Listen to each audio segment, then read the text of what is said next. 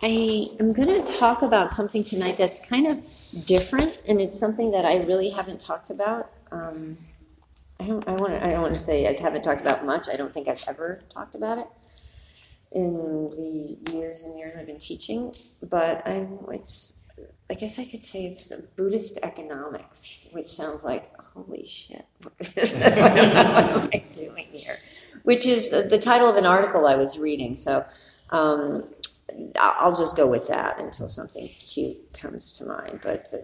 And the reason I talk about it because I think it's really helpful where I'm going to go with this. I hope a lot of times in Buddhism, or there is the idea that desire is bad. I don't know if any of you have heard that desire is bad, and that you just have to be like almost robotic in your ability to be with what is, and that any kind of wanting or having a preference is not good. Now there's the difference is that when you are in your direct experience, when we're experiencing what is, we stay out of preference around that. It's like, oh, this is, there's birds out there and I don't want there to be birds. That's the difference. That's the aversion to what is actually happening. That is where we don't have preference, because any preference is an inability to be with reality. It's saying no to your actual experience. However, there is this desire. We're all here. I don't know why each of us have come, but what drew me to meditation was the idea that it was a way to get to a place of more ease in my life. And I hear that a lot from people who are new. When I've done intro to meditation classes, people say they want to bliss out, or they want to deal with their anxiety. Any number of reasons why people come to this practice and stay in this practice. Because if you've done any practice, it's not like a walk in the park. There's some challenges to it. Sitting quietly with your own experience is not anything most of us sign up for. We are really well schooled in doing other things and distracting ourselves and taking ourselves in many other directions, as you probably noticed just during the sit this afternoon, where you're somewhere, you're tomorrow, you're yesterday, you're figuring this out, you're whatever it is. So, where was I going with that? But so there is this practice. We come to this practice with we have a reason for coming here, whether it's well defined or not. I don't know if mine was really well defined, but we come because we perhaps want something better, and we stay perhaps with the goal of enlightenment, because that's what the Buddha talked about. The Buddha talked about letting go of craving. Because craving is the root of our discomfort, our dissatisfaction, this wanting things to be pleasant all the time, and our inability to be with the reality of loss and sadness, and even sometimes the inability to be with joy is difficult for some people because of self-doubt or criticism or judgment or whatever. So we have this desire to be free of clinging. So that's a different kind of desire than the craving. And in the suttas, there actually is a differentiation between these two types of desire. There's what's called tanha, and I normally don't use Pali words, but I find it's easy, it's beneficial here because it's distinctive. It's a way to refer to the one and the other. That's kind of a shorthand. So there's tanha, which is translated as thirst, and that's when they talk about the craving and the wanting, the desire, the almost the obsessive desire to have good all the time. That's tanha, this unquenchable thirst. And then the other one, this other desire, this more wholesome desire, is chanda. So tanha and chanda. And tanha is the desire for, it's the thirst, this desire for craving. And it's what the Buddha talks about in the second noble truth is like, the first noble truth is there is discomfort, there is dissatisfaction, there is loss. Shit happens. It's going to happen. How do you hold that? Like I said, the birds are chirping outside. I don't want the birds to chirp. That's getting into that craving for something different. Life would be so much better without birds. It's a silly example, but we do that all the time. We do that all the time. It'd be so much better if.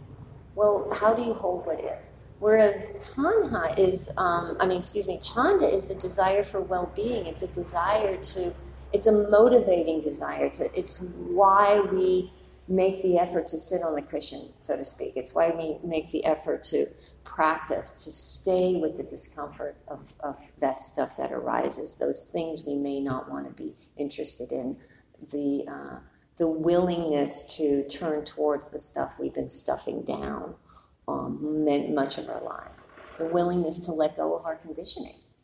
Who would we be if we didn't think about ourselves in this way? What if we let go of this storyline about ourselves? What if we were willing to be, have reality and ourselves in the same room? That's what Chanda is, this desire for well-being. And they both lead to satisfaction of a type, but they lead to different types of satisfaction. Tanha is satisfying the craving for sensual pleasure, wanting things to be pleasant all the time. I want pleasant taste, I want pleasant thoughts. I want you all to do what I want you to do. I want everybody to get their shit together. I want them to just fall into line so I will have some comfort in my life. And that's when the mind starts really getting into this level of discomfort, when things don't unfold the way we want them to unfold. We start getting into judgment, we start getting into criticism, we start getting into blame, we start getting into shame, we start getting into guilt. We have this story, this narrative that starts popping up. If you had been X, Y, and Z, then I would be happy. Or if I had said this, or whatever. Or we have this deep conditioning that we've grown up with, the world we live in, family, culture. There's, this cultural conditioning depending on what you look like or where you come from or the language you speak or who you love. The society is telling you all these things about yourself. And we internalize all this stuff. We have these implicit memories, these implicit biases that we don't question. We don't question them. And then our parents tell us things, or our family or our teachers tell us things, and we internalize those. And so we're walking around with stories about ourselves that are not necessarily true. Like, anybody in here ever suffer from perfectionism? That's a story that we tell ourselves, because it's a guarantee against unpleasantness. If I were perfect, then it would be okay. I'm not perfect. Well, if you just did X, Y, or Z, then you would be perfect. If I hadn't done that. So that's this second arrow that we shoot ourselves with that the Buddha talks about, the second dart. There's the reality of our existence, and then the mind kicks in to start berating ourselves. So that's where Tanha leads. Tanha leads to a satisfaction of, I got something pleasant, but it's never enough. There's always something more. I mean, I like saying this, you've all gotten something you want. I'm sure you can think of something in your life somewhere along the line that you got something you really want. Yeah. Have you lived happily ever after? There's always something else. There's always something else. So that tanha leads to this desire that can never be satisfied, whereas Chanda leads to effort and action based on clear thinking. We move in a direction and saying, okay, I want to move in this direction, and the satisfaction will be of a different type. And in thinking about this, I was thinking about eating, which is really simple. It's a simple concept, I think, to think about. You're eating something that's like pleasurable, and you just kind of shovel it in, yum, yum, yum, yum, yum, yum, and all of a sudden you're like, whoa, full. And you may not even remember eating it. You just know it tasted pleasant. You want more, more, more, more. Whereas if you're just eating for nourishment, like if you've ever gone on retreat, everything slows down. everything slows down on retreat, and you practice mindful eating, and you're sitting there, and this has been my experience, and other people I've talked to have had the same experience. You take a bite, and you chew it, and you experience it, and you swallow it, and then you lift up your fork, and you take another bite, and you experience it, and you swallow it. And before you know it, you're satiated, or you're sated and you're not stuffing yourself. You're realizing, this is good. This is the nourishment. This is the satisfaction that has a different flavor than the satisfaction of craving and wanting more. It's like, no, I'm good. I'm good, because there's a different perspective in how you're approaching these things. Does that make sense? So that's the difference between the tanha and the chanda. Chanda tanha, this craving stems from ignorance, of not seeing clearly, of wanting just to want, of believing the storyline without actually investigating the storyline. So that's what we are doing, is in this practice of investigating the storyline. Is this true? What's my actual experience? Is this true? And there's a question, when we find ourselves in this place of wanting something, because you might want things. It's like, I want to go to the movies, or I want that relationship, or I want X, Y, or Z. We all have desires. When you get to this place of saying, well, what desire do I want, or what's driving this? That's where the investigation comes in. Well, what's driving this? Am I moving towards wholesome ideas, or am I moving towards a filling of a hole that can never be filled? This craving that I think this will make me happy, or is greed driving the train? Is greed what's driving it? So really paying attention to that kind of thing. So tanha is really everywhere, especially in the culture we live in. They invent stuff just to fulfill craving. It's like, they make shit up to sell you that you don't even need. And it's extraordinary. I think Joseph Goldstein, who's a teacher in this tradition, talks about, I can't remember his exact phrase, but it's like catalog. You start reading a catalog, and all of a sudden you start needing things that you didn't even know existed 5 minutes ago. So, what is that old magazine they had in airplanes? Sky Mall. Yeah, you're like, oh my, look at that. Yeah, I can use that. It's like, no, you can't. I mean, you probably could, but what is that? I mean, if you want it because you want it, that's one thing. But if there's that underlying, this will take care of that. There's this distinction. So when you're in that place, pause. That's what any of these things. Try not to be reactive, but like, what's really driving this? What's really driving this? And it's not just about stuff. It's about, relationships or jobs or anything that you have this compulsive, obsessive thing about. I mean, if you stop and you think that about when you've been driven by kinds of gotta have this, what was driving it? And where did you end up with it? It's really interesting.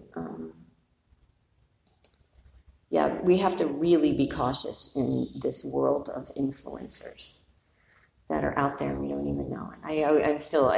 I've talked about this before, but the Fire Festival was one of those. If you're familiar with the Fire Festival, that was all influencers. You need to spend $10,000 to come to the Bahamas for this 3-day weekend, and it never happened. And it was like, I was not in that realm, so I didn't know about it till after it was a disaster. But just watching the documentary about it, if you've seen the documentary about it, it's just mind-boggling.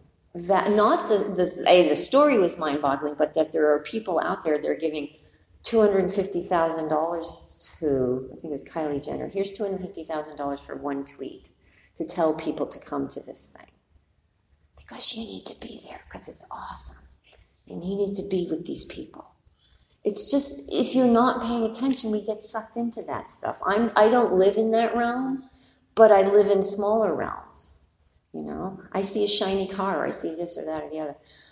Whatever. Anyway, we have to pay attention because it's coming at us from every direction. It's on the sides of buses. It's on bus stops. It's everywhere. It's commercials. It's everything. We have to pay attention.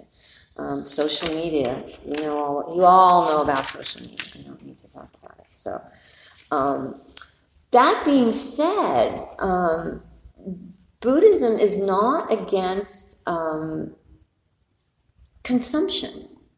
This is why I'm talking about economics, because this was under this rubric of economics about consumption. It's like there's this idea that in Buddhism there's a goal of poverty. Does anybody have that sense of that you have to let go of everything and not have stuff? And that's not what it's talking about. In fact, Buddha equated poverty with suffering. It's when you don't have enough to meet your needs. There are monastics who live as renunciates. They don't own anything, but that's a particular spiritual practice. It doesn't mean all of us do that. It doesn't mean householders do that. It's about enhancing our well-being. So Chanda consumption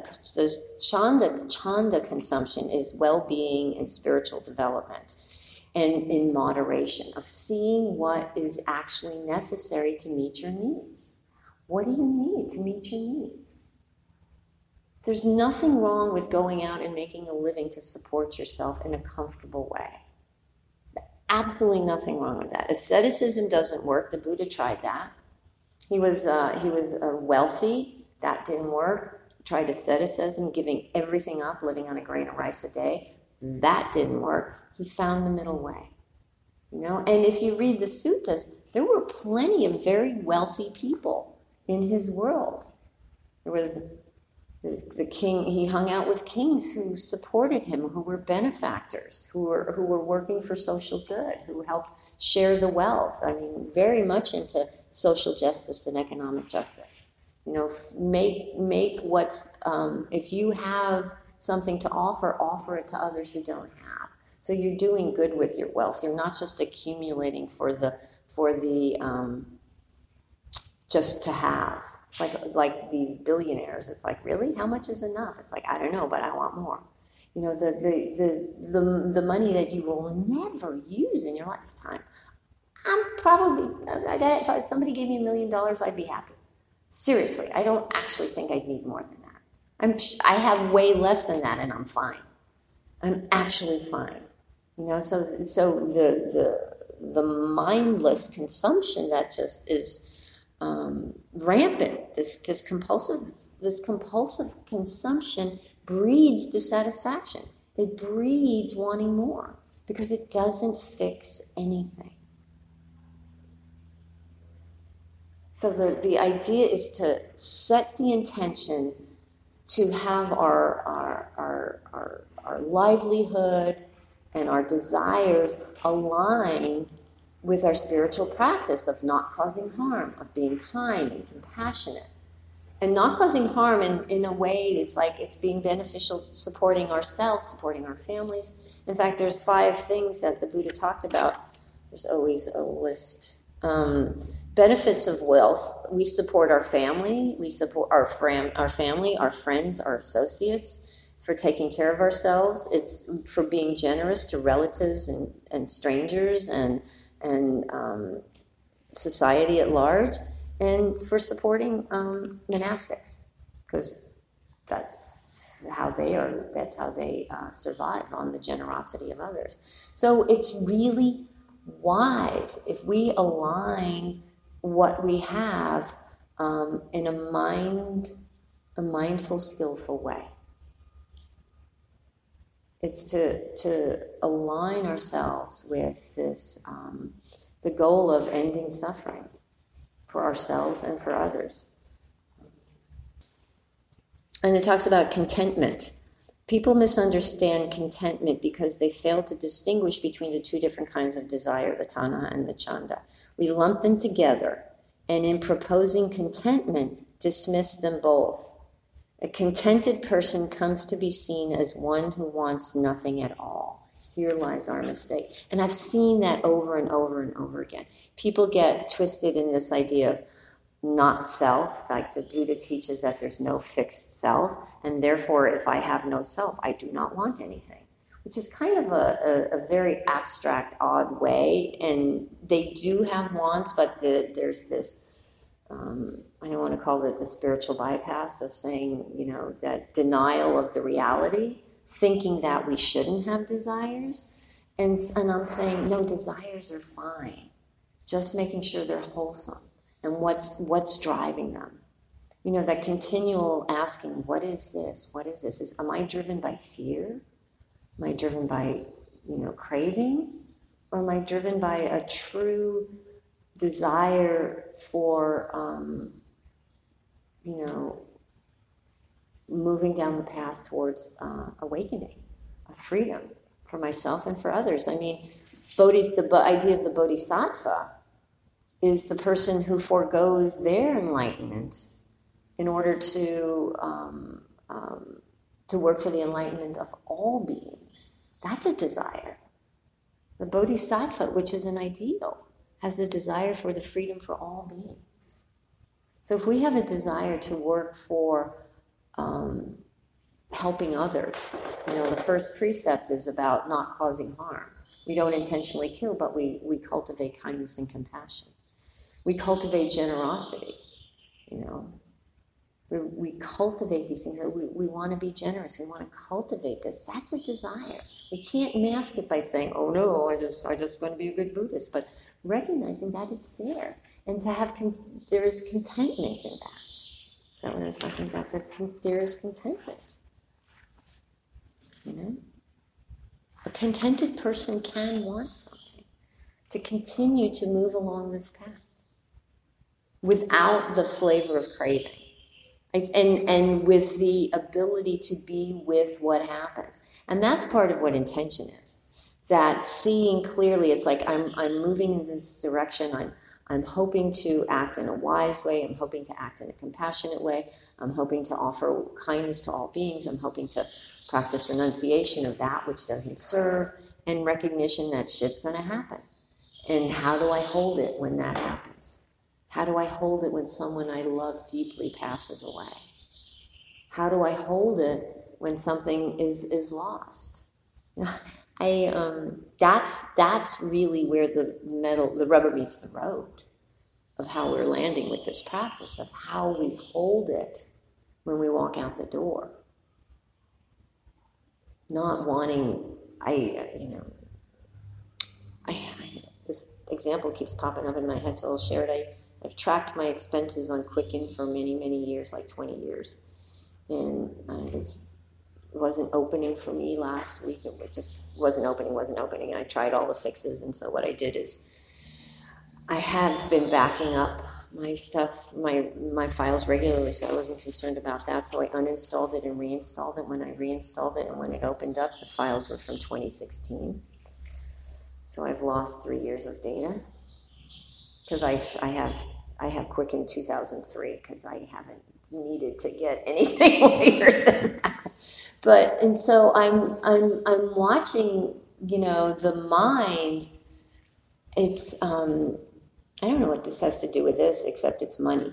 I'm watching the mind go, okay, this is what's happening. Okay, this sure sucks.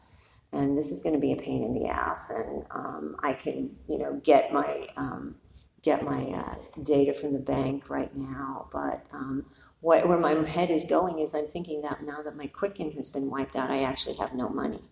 It's like my bank accounts got wiped out too. It's just this really weird mental thing that my mind is doing, and so I find myself going in and out of this. I think I was in the store this morning buying some juice or something and going, oh, that's all the money I have. No, I haven't. It's this really weird thing. But if we're not paying attention, we can just fall into these wacky places. So we have to pay attention. And I don't know what that has to do with it, but I made it. This happened. I know why.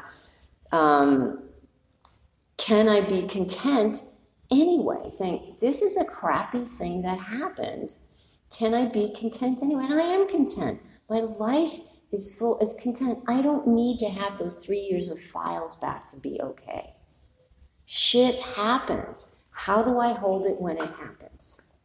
That's what it's all about. I can watch the mind want to go off on that path and be slightly annoyed that I'm going to have to sit and do all this manual labor for this last 6 months or this year. Luckily, I don't have to do anything, but it's just okay. This is the way it is right now. Right now, it's like this. Right now, it's like this. That's what right now it's like this.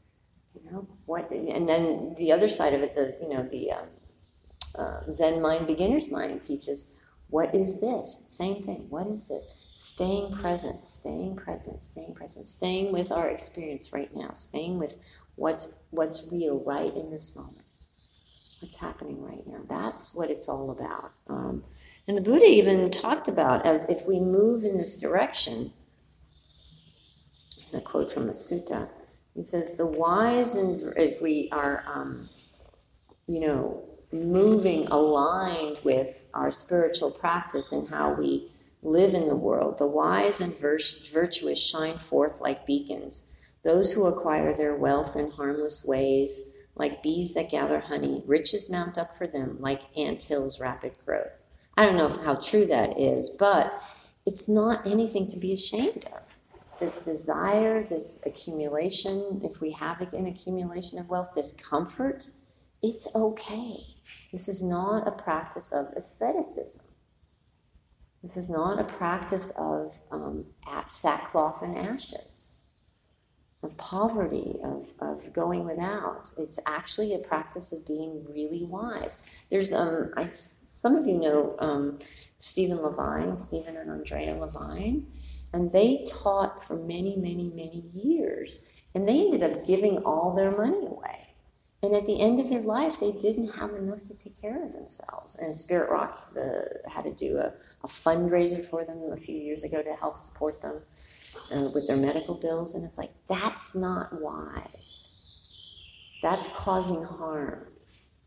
And so if you can really align yourself with that, because we also live in a culture of under-earners and thinking that, not everybody, obviously, but thinking like not deserving, but saying, no, actually it's wise and wholesome to take care of yourselves. It's really smart to not put you or your family in jeopardy, because it's just as you get yourself spiritually aligned with this path and can not create harm for others in a relational kind of way, taking care of yourself in this kind of financial security kind of way is also wise. It's really also wise, and I think something that we don't talk about, and I think finances and sex are some of those things that people don't talk about a lot in these kinds of gatherings, because it's almost like a taboo topic. I don't know, but I never hear Dharma talks about money. Rarely hear Dharma talks about money. It's not evil. One of the things I heard, and this is true about many things, how we deal with this is based on how we grew up, how we were taught. Whether there was an ease or whether there was a fear or whether there was a whatever our relationship we learned from our formative years. A lot of times we carry with us, and we have to disentangle ourselves from that, especially if it's doesn't serve. And so how do we form a healthy relationship with it? So that's my thoughts around this. Again, as I said, this is something that I really haven't taught before, so I really appreciate your patience with me. Oh, there is one other thing that I wanted to talk about. I lied. It's my last notes here. In this book, I got this. They were talking about it in the realm of the hungry ghost, the tanha, the thirst can be in Buddhist cosmology, there's this realm of these groups of this group of creatures called hungry ghosts. Are you familiar with what they might look like? They're ginormous, fat, like round balls with little teeny mouths. They are never satisfied. And that's what tanha is. Tanha is that realm of hungry ghosts.